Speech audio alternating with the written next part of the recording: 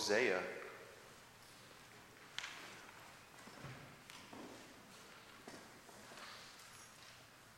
Hosea chapter 3 is our sermon text this evening, verses 1 through 5.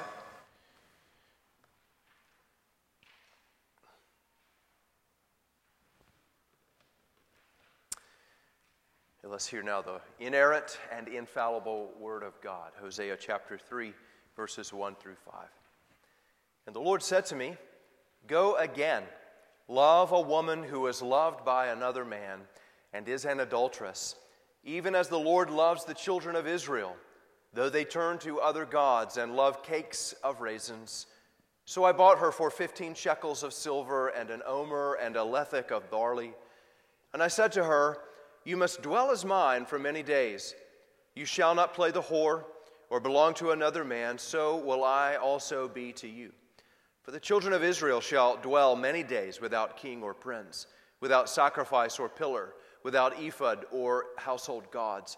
Afterward, the children of Israel shall return and seek the Lord their God and David their king, and they shall come in fear to the Lord and to his goodness in the latter days. The grass withers and the flower fades, but the word of our God abides forever." Let's pray. Our Lord in heaven, thank you so much for this passage of Scripture. Thank you for inspiring Hosea to write it down. Thank you for working through this man of God. Thank you for preserving his words for us even till today, 2022. We ask that it would have the same effect in us that it has had in your people from time immemorial. We ask in the name of Jesus our Lord. Amen. I think one of the hardest things for us to try and convey to another person is the depth of our love for another person. You think of maybe trying to convey your love to a child, the depth of that love, and that's why we exchange gifts, isn't it?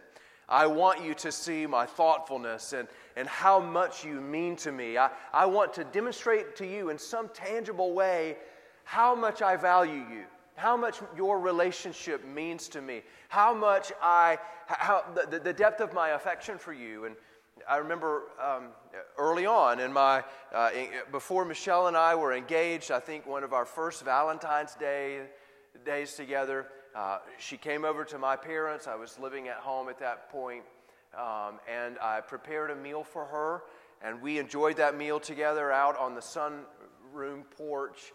And we got to the very end, and I had made a wonderful dessert, brown sugar pudding. I'd never made it before. Followed the directions to a T, and we both put it in our mouth at the same time, and immediately I knew that something wasn't right.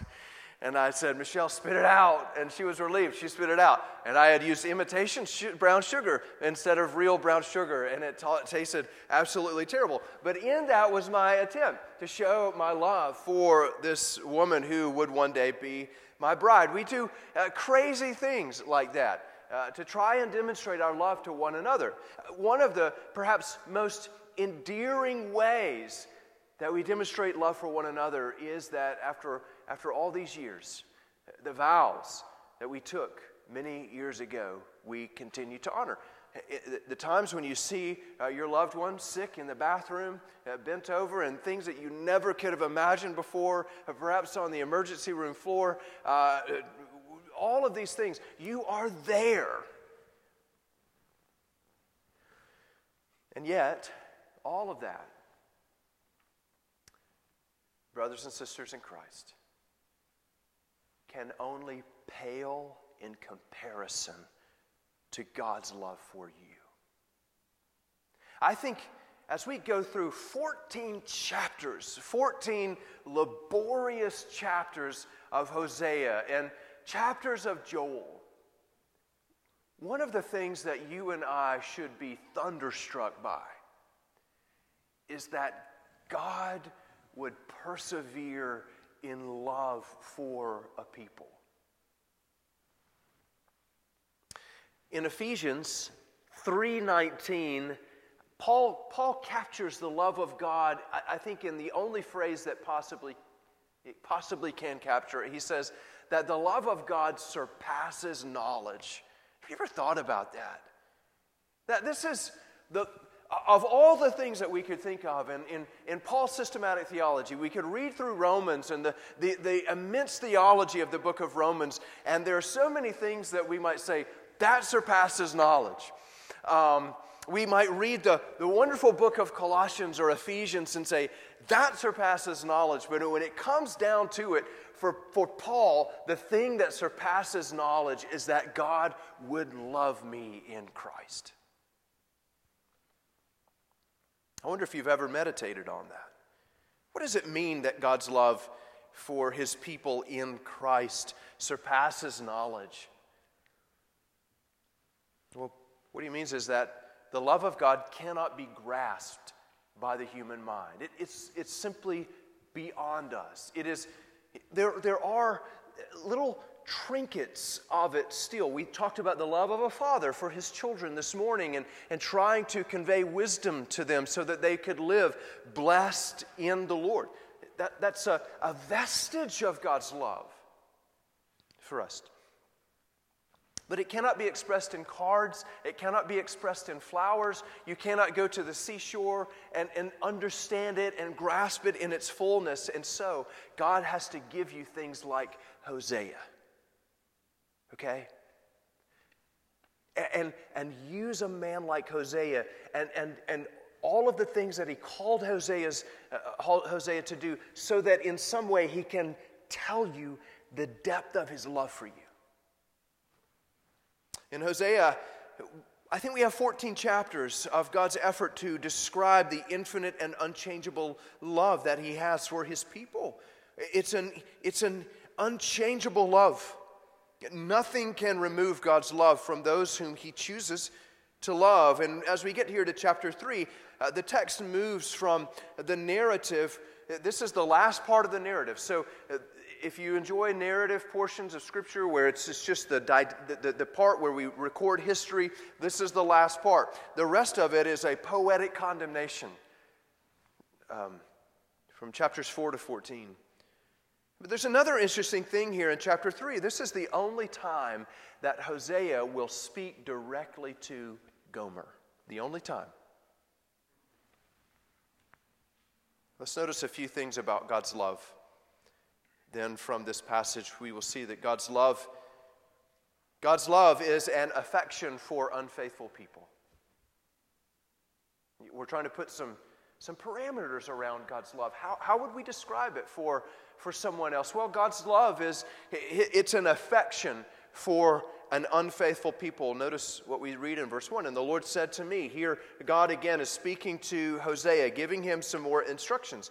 Go again, love a woman who is loved by another man and is an adulteress, even as the Lord loves the children of Israel, even though they turn to other gods and love cakes of raisins. So what do we find at this point in our narrative? Well, Hosea went, he gathered up Gomer, brought her into his home. They had 3 children, and we think in Hosea's mind, maybe they're mine, maybe they're not my children. And now we come to this point in the narrative, and Hosea and Gomer's gone back to her old way of life. She's gone back to other men. She's gone back to her adulterous ways. And notice what God calls Hosea to do.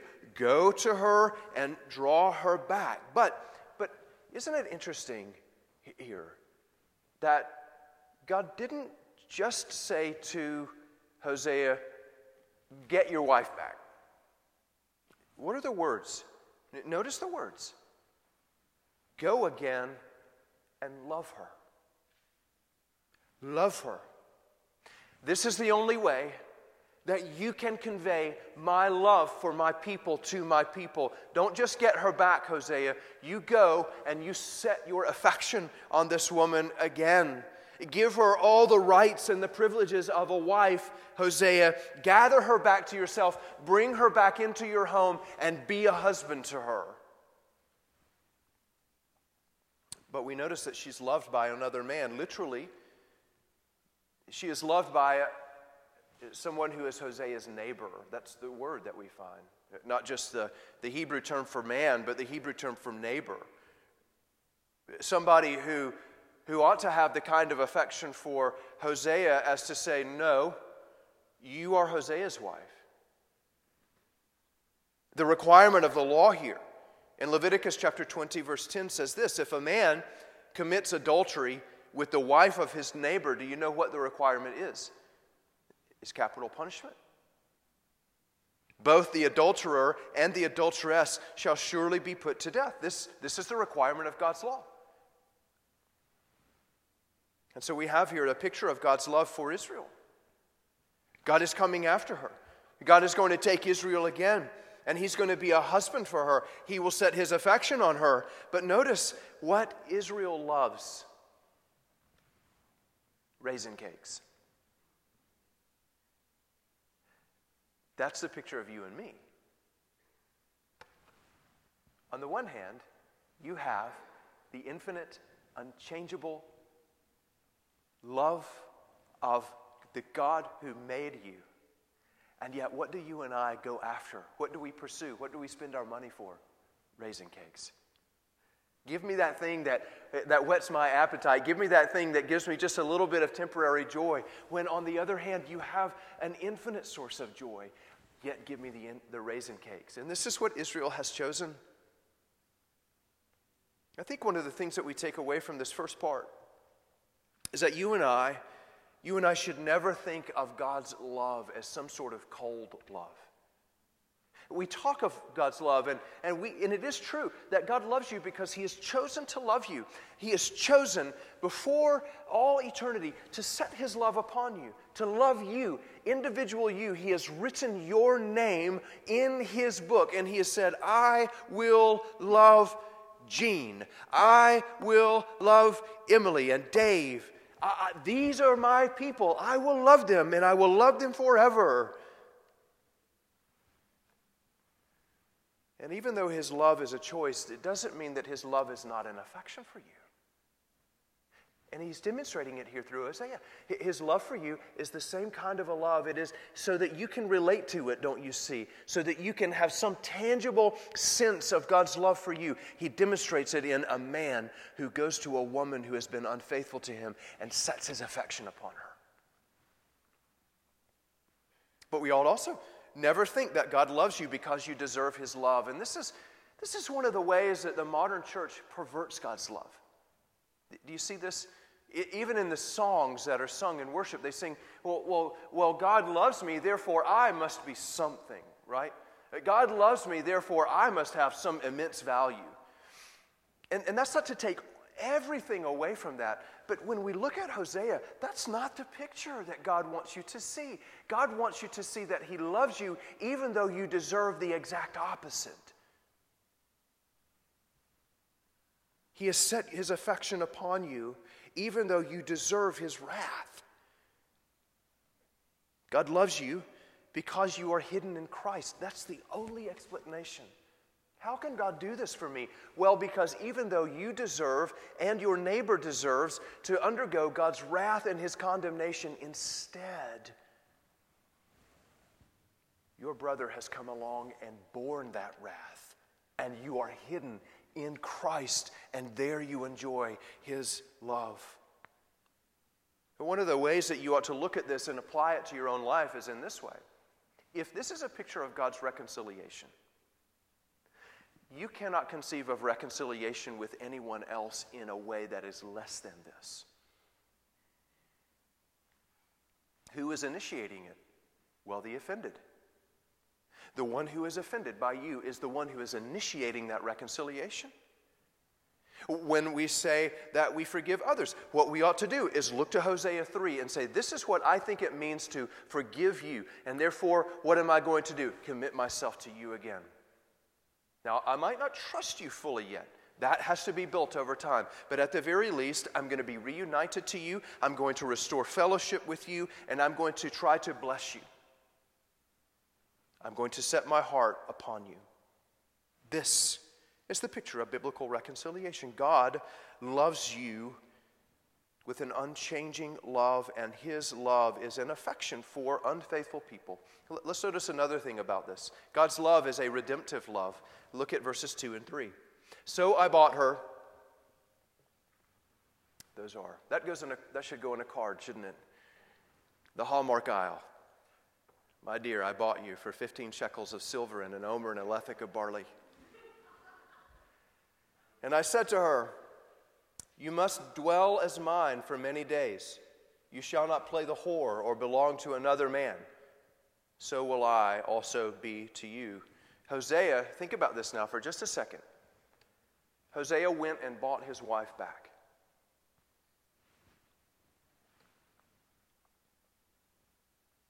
It's either the picture of property or he's paying the bride price once again.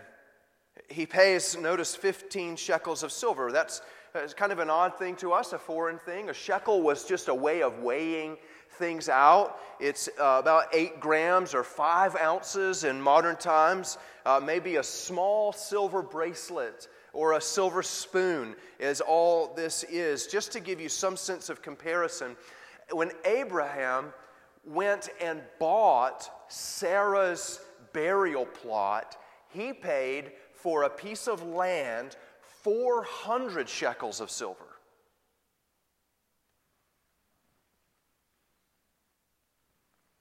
Or roughly 300 times what Hosea went and paid for Gomer. It's an extremely small price, along with some grain. But I want you to notice then, here we have the nature of redemption. Think about this just for a second. Hosea initially paid a bride price for Gomer. She came and they were united in matrimony. She became his wife. They had 3 children. She belonged to him and he belonged to her. According to 1 Corinthians chapter 7, her body was his and his body was hers. They were one. They were one flesh. Hosea possessed her and she possessed him. Notice what is happening here. Hosea now is buying again something that already belonged to him. This is the picture of redemption. You belong to God. You are his possession. Why? Because he made you. He formed you. He gave you a soul. He knit you together in your mother's womb. You belong to him. There's no excuse. You are his. You aren't anyone else's. No one else can possess you. No one can take you away. And yet, in your redemption, God has come down in the person of Jesus Christ and paid a price for you again.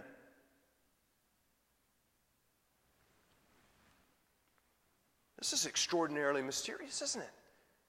Why would he pay 2 times for you? Why would he buy something that he already possessed? Well, again, it's a demonstration of his love for you. And in one sense, when you sit here on a Sunday morning or a Sunday night and you observe the preaching of the Word, you are observing the role of preaching. The minister is sent to protect and to preserve the wife of another man. You belong to someone else. You don't belong to the minister. You are God's spouse. The church of Jesus Christ is Christ's wife. And the minister is here to remind you whose you are, who purchased you, to whom you belong. You belong to Christ. You belong to God through Christ. And so preaching the word is a ministry of Christ delivered through the minister to remind you of that very truth. That God loves you. He is providing for you. He's guiding you. Preaching the word then. Through the word, God is lavishing his love upon you. And what is he doing? He is preparing you for the day of the consummation of your marriage with Christ. God's love is a redemptive, purchasing love. Thirdly, God's love is a sanctifying love. Look with me at verses 4 and 5. For the children of Israel shall dwell many days without king or prince, without sacrifice or pillar, without ephod or household gods. Afterward the children of Israel shall return and seek the Lord their God and David their king, and they shall come and fear to the Lord and to his goodness in the latter days. The first thing that God is going to do now, bringing his wife in, he's going to take her through the days of purification again and prepare her just as a new bride would do, removing her from all of the filth, all of the pollution, to prepare her for himself. He's going to take her through a period of difficult time. Notice what he's going to do. The children of Israel shall dwell many days without king or prince. He's going to take away the civil magistrate. They aren't going to have a ruler anymore. He's going to take that away. He's going to take away their religious worship, all of their ceremony. He's going to take away the sacrifice and the pillar. And he's going to remove from them the ephod and the household gods, false worship. In other words, this will be a period of renewal and sanctification for God's people, for his bride. This is a period of covenantal purification. And God is going to send Israel, in a sense, all the way back to childhood. They think that they've grown up. They think that they've become a mature man. They think that they can walk on their own. But on their own, all that Israel has done is walked in unfaithfulness to the Lord. So he's taking them back. We're going to go all the way back to before Moses. We're going to go back to before the completion of the Torah. We're going to go back to pre-sacrifice, pre-kingship, pre-nation. God is going to strip away their national identity. He's going to take all that which made Israel away from them. In other words, here, Hosea is describing the period of the captivity. This is the period that Daniel calls the 70 weeks. It is the period in which Israel would have no revelation from God. This period of preparation. But it won't last forever, will it? The preparation will be met with a consummation. God is preparing his people for a consummation. Notice, they will return and seek the Lord their God, according to verse 5.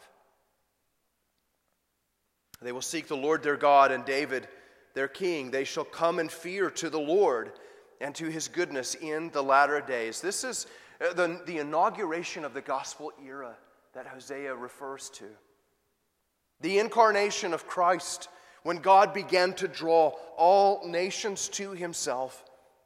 In this era, the distinction between the Lord their God and the King David would disappear and be fulfilled in one man. Christ is the Davidic king who is also the Lord.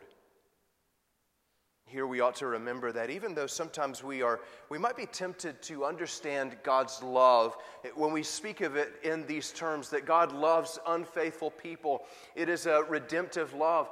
We might be tempted to think of God's love as too much leniency, an indulgence. We might be tempted to say, look, God loves no matter what. And that's true. Because you can never earn or deserve God's love. But we also understand that God's love also allows for consequences for unfaithfulness. He disciplines those whom he loves.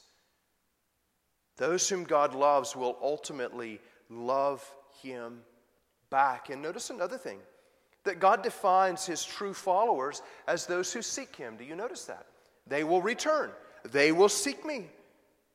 And I think the question that you and I should wrestle with tonight as we think about God's love lavished upon us in the Lord Jesus Christ, pursuing us, sanctifying us, redeeming us, purchasing something that already belonged to him.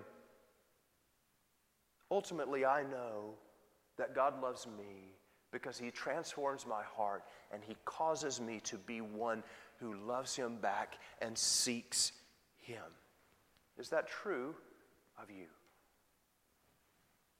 Are you seeking after Christ? Are you seeking his wisdom for your life? Do you seek the counsel of his word in your decisions, in your view of life? Listen. The essence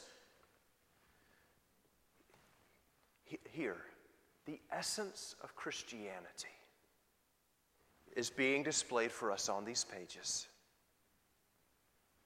The essence of Christianity is fellowship with the divine Godhead through Christ. It's not it's not encompassed by all of the trappings that we might think, especially this week of the ashes on my forehead and giving something up for Lent. That doesn't capture what Christianity is. It's not those things. Christianity is you, individual you, enjoying fellowship with the divine Godhead who loves you back, demonstrates that love for you in the Lord Jesus Christ. You are a Christian because God has pursued you and united you to His Son, the Lord Jesus Christ. Let's pray. Our Father,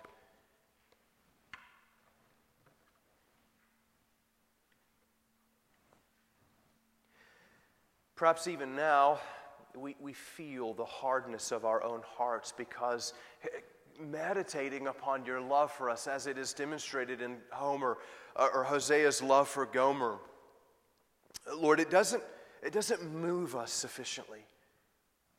So we ask you, Father, to move us. We feel the hardness of our own heart that in some sense, each and every one of us can say, man, I'm thinking about those raisin cakes. I can't wait to go home and eat raisin cakes. I can't wait till tomorrow I get to eat raisin cakes. When if we would just lift our eyes and look into the eternal,